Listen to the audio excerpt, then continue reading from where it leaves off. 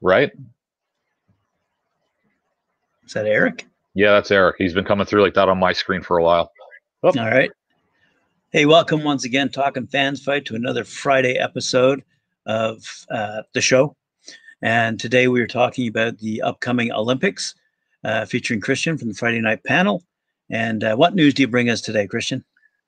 well, we've been talking, most of this week has been kind of taken up with whether or not we were going to have an Olympic Games, which kind of brought us away from what we were hoping to talk about a little earlier on, which was the some of the economics of the games and how some of these athletes make their money. Um, this game being a particularly challenging one just because of where everything's been shifted around. So one of the things that we were looking at was an example from the last couple of sets of games. So we were looking today at the Rio Games, and I found an article that came out just before the games in Rio, and it was by a company called Sports Management Hub, and they specialize in sports management degrees. Uh, Now, this was written a little bit about the economics, and it takes largely into account the U.S. system, but it kind of goes to show where some of this money is either both coming from and how they're spending it, at least in one of the more developed nations, Olympic systems, and in their development pools across a number of sports here. So I thought this was interesting and worth looking into. Starting next week, starting Monday, we're going to start looking a little less broadly at the games as a whole and start focusing, bringing it a little closer into our interest, obviously, which is boxing. But I thought we would close out this one here just to something we were going to talk about earlier in the week that we didn't really get a chance to. So I wanted to talk. Let's jump right in with that on how athletes make their money. Okay. Helps. There we go. Please do, because I didn't think they did. Well, they don't all. Yes, here. So we all know that famous and professional athletes can make a great deal of money. Yes. Sometimes even more one after they're retired. For example, Michael Jordan's obviously the big example. Over a course of 10 years, he made over $90 million, which is more than all of the athletes at Sochi 2014 made combined, and more than every other professional athlete individually. That's everyone, of course, except for boxer Floyd Mayweather, who earned at least $80 million, possibly more, in just one fight, and that was the Canelo Alvarez fight in 2013. He also fought Robert the Ghost Guerrero in 2013, earning at least 32 million, and that was a guaranteed 32 million for that fight, and that was excluding pay-per-view fees. However, Olympic athletes are typically, nowhere near as fortunate. In fact, the IOC, International Olympic Committee, doesn't pay athletes a cent for their Olympic appearances.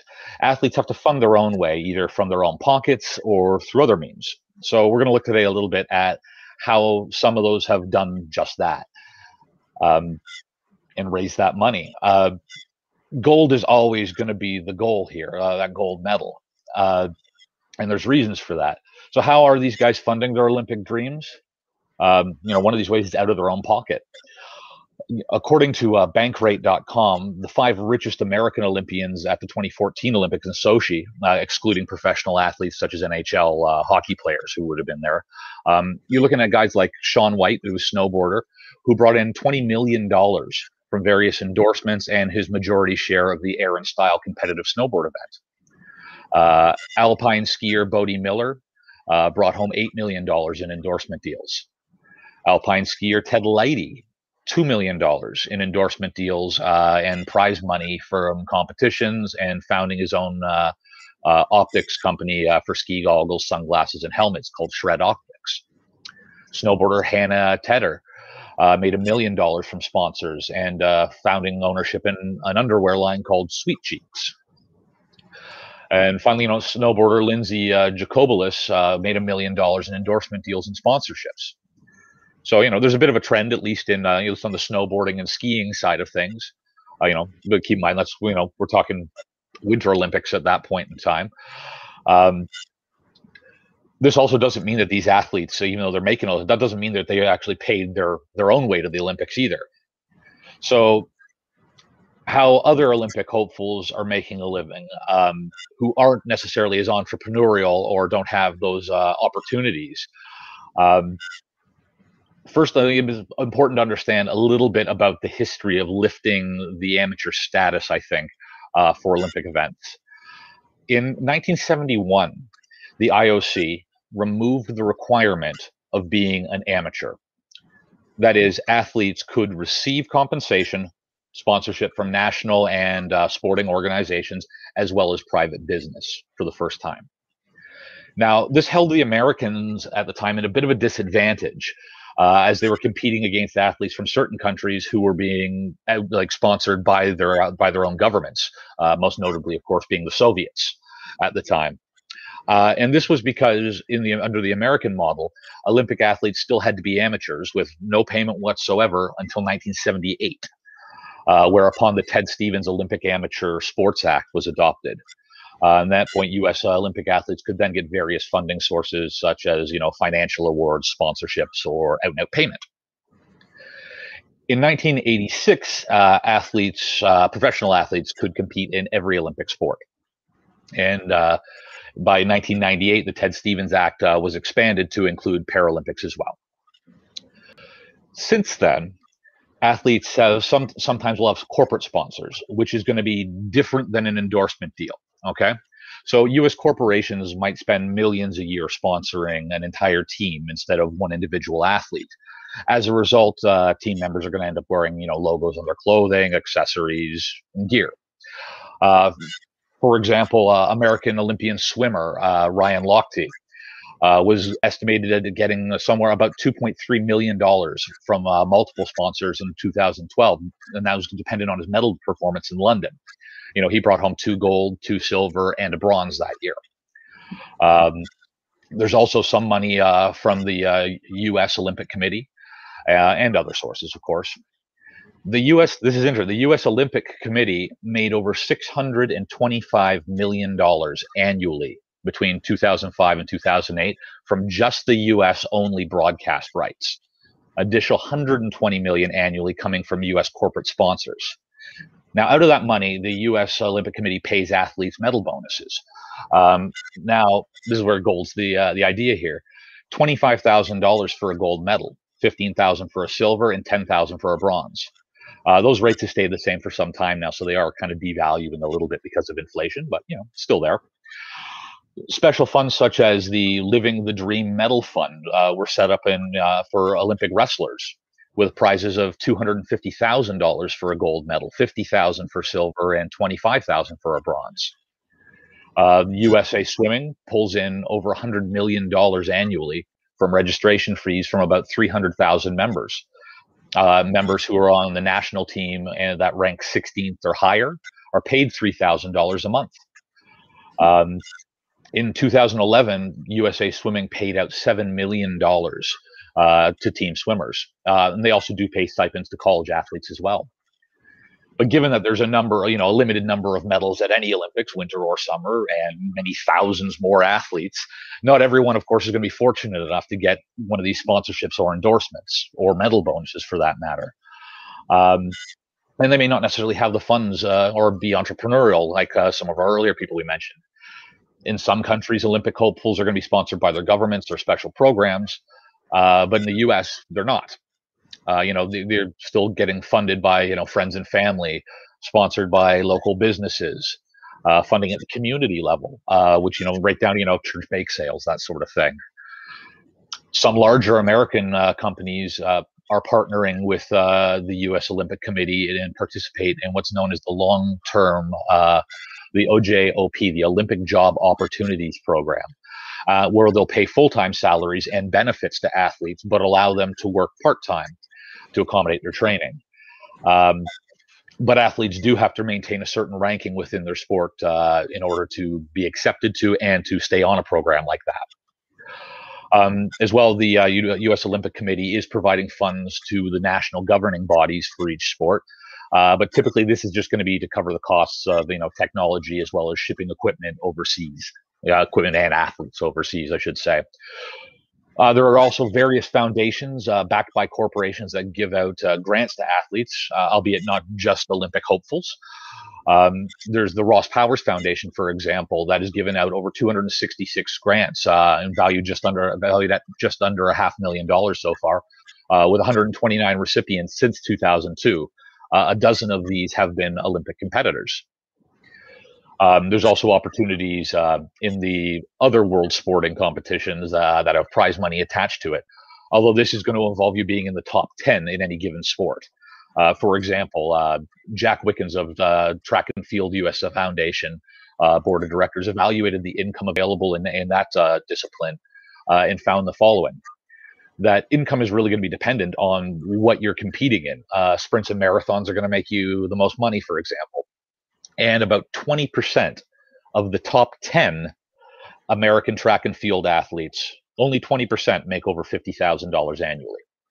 Less than $15,000 annually is about what 50% of track and field athletes who rank in the top 10 in the US can expect.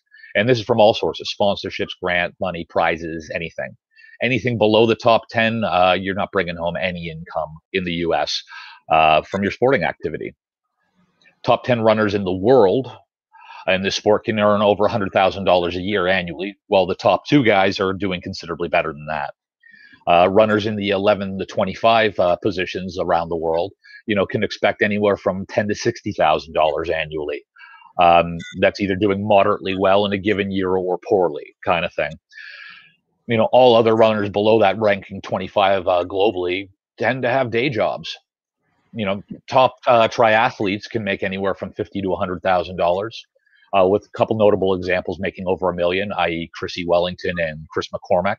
But the rest might top out at $20,000 a year. And those who don't get sponsored or get hired under the OJOP, that job program, or compete in other athletic events, typically have to hold down other jobs that give them some flexibility to train, including, but, not limited to being, physical type of work, where they're going to be doing things like, coaching, fitness instructors, golf club staff. Though some end up doing odd jobs at seasonal events. For example, the snowboarder Tyler Jewell, he was selling sausages at a state fair in New Mexico, among other gigs. And, he pointed out at the time, it's difficult to have a full-time job when training sessions are running 5 hours a day, every day. So there's I'll give you an idea. Some American athletes have been doing, or who are American Olympians are doing to keep a roof over their head. Gwen Jorgensen, who's a triathlete, is an accountant by day, works for Ernst & Young. Dennis Bauhauser, pentathlon, is an Army specialist. Jared Freyer, Olympic wrestler, is a coach and a teacher on top of his own training schedule. Lance Brooks, discus thrower, he's a construction worker. Jasmine Philanter, bobsled driver, is a dog walker, works odd jobs in the food industry, and is also getting financial aid through her community and sponsorship from Liberty Mutual Insurance. So she's got to pull from a lot of different places. We've health researchers, we've got motion graphics designers, plumbers, so people getting into really every line of work on top of these 5-6 hour training schedules every single day. So these people they're giving up their entire lives in essence to try to put together this money in order to get themselves to an Olympic Games. A waiter, Tyler Fletcher, who's a Nordic combined skier, says it costs him $20,000 a year just to compete in his sport. Still others have part-time jobs or, live with their parents or other family to cut down on costs. Some athletes have university scholarships, but these aren't going to cover the costs of making it to something like the Olympics.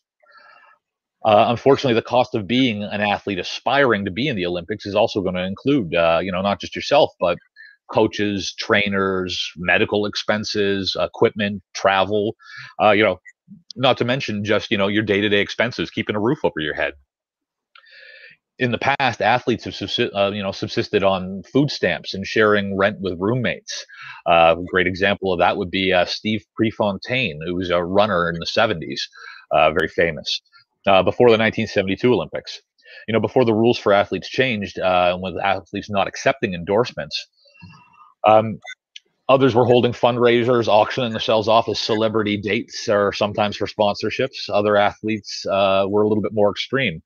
A Tongan luger by the name of Fuhea Semi, again, I apologize on the name, changed his name to Bruno Bananai which was also the name of the German underwear and swimsuit company that now sponsors him. So some of these athletes are going to extreme, kind of extreme measures to find a way to keep themselves in their sport. So the thing that really comes to my mind and makes me start to question is how are these funds being allocated when we look at the $630 million annually, $120 million annually from sponsorship deals that are coming in. How do you feel, Graham, about the disbursement of those funds when we're looking at $25,000 for a gold medal, but if you're in Pool B, for example, you're not the top 10, nothing. You're not getting anything. No sponsorship, no travel. How do you feel about the distribution of wealth on this one? That is a controversial subject. It's a bit all over the map. I know the numbers I just threw at you there, but I'll just put it into a bit of a personal perspective. After the Sydney Games, I think that was 2000. That was 2000, yeah. I happen to know the Canadian beach volleyballers who got the bronze medal. I think it was Heath and Child. Anyway, as a friend and as a marketing guy, I was raising money for them through sponsorships. And when I first met them, even though they were bronze medalists and competing around the world at that time, and winning lots of competitions as well, their only sponsor was actually Coffee Time, a coffee shop, a national coffee shop. Okay. So I said, oh, well, that's a good start. I mean, you guys must be making a lot of money from that sponsorship. They go, yeah, we get free coffee.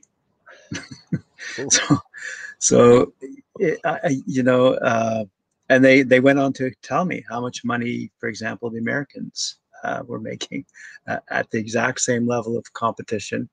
But here we are, guys, getting free coffee, and the Americans literally driving up in limos. But anyway, it's a tough one because the economics of each country will dictate, driven, I think, by corporate policies. That bronze would have been worth $10,000 if they were American. Just for that podium placement would have been a $10,000 bonus if they had been Americans. Correct. I'm not at all sure how much, if any, the Canadian Olympic Organization gave them.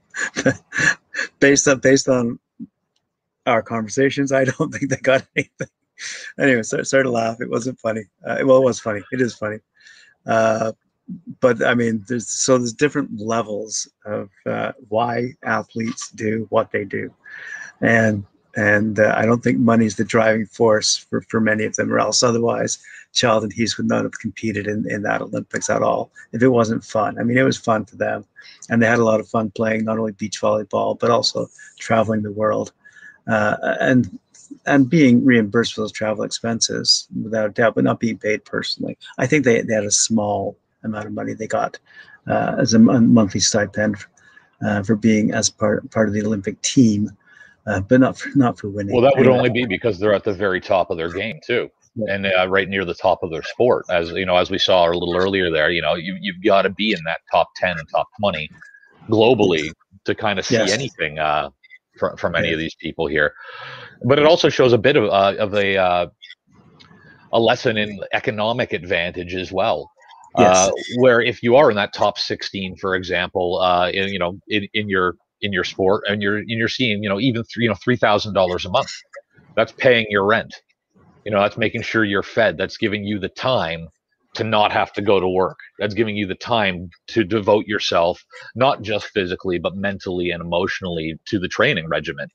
Because as much of a toll as it is on your body, it's also a massive toll emotionally and mentally for these athletes too. Training, getting closer to the Olympic Games, not just the stress of whether or not it's going to happen and what that actual competition is going to look like, but just the hours you have to keep, the lack of time you get to spend with friends and family, and just the personal sacrifices you have to make to be at the top of your level, the top of your game. The mental and emotional stress is through the roof as well. So having a stipend where you can actually stay home and and devote yourself entirely to that training process, or at least most of your time to that training process, would be a huge benefit compared to these people who are and I mentioned the one person there who's working 3 different jobs and still has sponsorship. It's a great discussion because how do you define amateur when there are when you're being paid factors, right? When there are these other factors. They include compensation, reimbursement, and incentives. But going back to an earlier point that you'd made at the beginning of this episode, you had mentioned how much money professionals were paid by comparison. And on the other end of the spectrum, I'm pretty sure the highest paid professional athletes, though, are the European footballers. I'm pretty sure Messi and those fellas are in the 100 million a year range. And I'd be curious to know how much your boy Brady makes, actually. Okay, well, first off, he's in Tampa now, and I don't want to talk about that. I know. He's not my boy anymore. He left. I'm just kind of curious how much top-ranked U.S. quarterbacks make. I'm pretty sure they would be well in excess of whatever you quoted Michael Jordan was making over that 10-year period. Was it 100 million? So that's 10 million a year? That was just on endorsement deals. Oh, yeah. Okay. That figure for him was strictly endorsement deals. Right. Yeah, it's funny. Just for you, Brady though, he's on a 2-year contract right now worth $50 million. A year?